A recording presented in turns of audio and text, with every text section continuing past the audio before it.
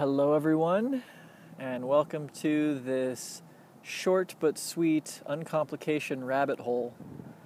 Again, these are just my voice notes that help me get my thoughts together, leading to more finished works in the form of writing or podcasts or drawings, but just an opportunity for me to work through some of the things in my head, and if you enjoy listening, then everybody wins. So last night I had the amazing privilege of attending a yoga workshop that was put on by two young individuals that are traveling the country,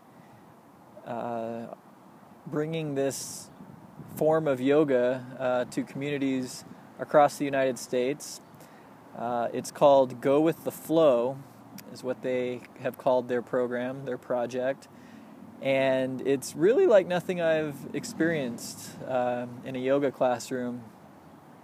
It is a flowing, organic, sort of improvisational type vinyasa class. A vinyasa class is a lot of flowing motions, a lot of movement that all links movement after movement.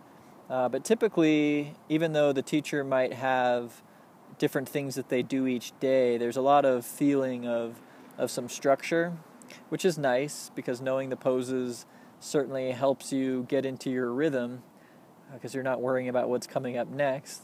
But this class was really clever in that the couple, the duo, was the girl leading the class, leading the poses, leading the activity, and then the guy was on a guitar with a lot of looping pedals and other effects that allowed him to sort of build music that went in tune with what was happening in the classroom. So you got this very organic feeling of the class happening there in the moment, and the music, the instruction, everything was in sync with the people. And it was pretty special. It was definitely a feeling of presence and a wonderful way to take something that already brings you to the present moment and take it that much further. And afterwards, a group of friends, including the people who were put on the workshop, went out to dinner, and then afterwards I was able to steal an hour with them and just talk about their life, their project, and really their philosophy of this go with the flow, which obviously they did not invent that term. It is something that is said a lot when people are taking life as it comes and adapting, and go with the flow has been a mantra of mine for a long time, easily over a decade now. But it was interesting to see that idea put into not only the physical activity of a yoga class, but also to speak with these individuals who are living that in their daily lives as well. And I guess the reason for wanting to jot down these notes in this rabbit hole was that there was this really awesome picture that emerged, an analogy of going with the flow that I really liked. It's something I hadn't necessarily thought of before. Typically, when I think of go with the flow, I think of swimming with the river. And a lot of that comes from Taoist images, and this idea of if you're in a river and you're fighting against it, it's going to be exhausting and you're going to end up places that you probably don't want to be. But if you swim with the river, you have the full power and flow of that stream behind you. And now the river's power is your power, and you can really navigate and get to some amazing places. But the analogy that came up last night was one of a canoe on a river. And that was kind of interesting, especially when you start thinking about not just one individual, but groups of people. In this case, these two partners were doing this project together, and it was changing all the time, and they were trying to figure out what they wanted to do with it, and constantly navigating this flow of opportunities and figuring out what they wanted ultimately to do.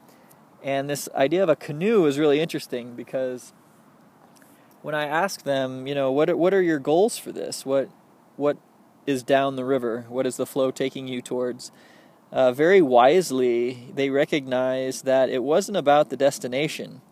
Really just having a opportunity to perform really in front of or with a group of people like they did last night, and get to go out to dinner and get to meet new people in new towns, and even getting to have the conversation that we had was all a realization of what they wanted.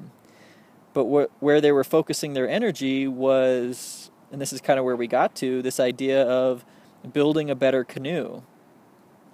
And so it wasn't about trying to get to the end of the river and then that would be success. Really, the idea of streamlining their processes for their project, figuring out and refining better ways to book events and plan into the future and set up the basic structure and the basic vehicle that allowed them to explore. And so the destination wasn't the point. The point was the experience and new experiences, but it wasn't as though they were just jumping in the river and seeing where it took them. Maybe that's how it started. I think a lot of people start that way, even in some of my own businesses. Prime example being community funded.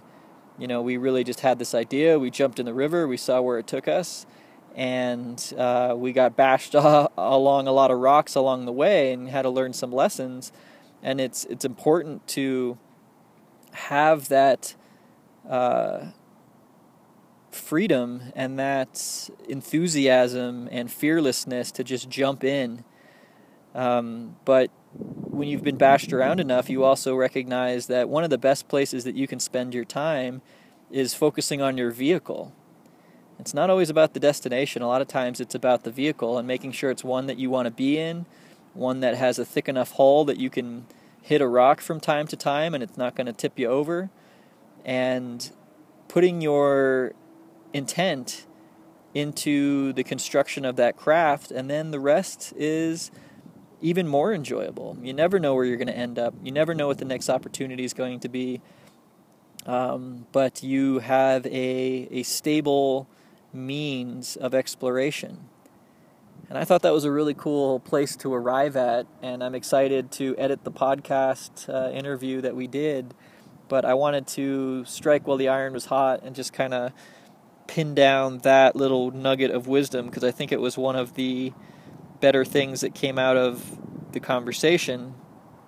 I've long been wrestling with this concept of how much power there is going with the flow, but also the need for some basic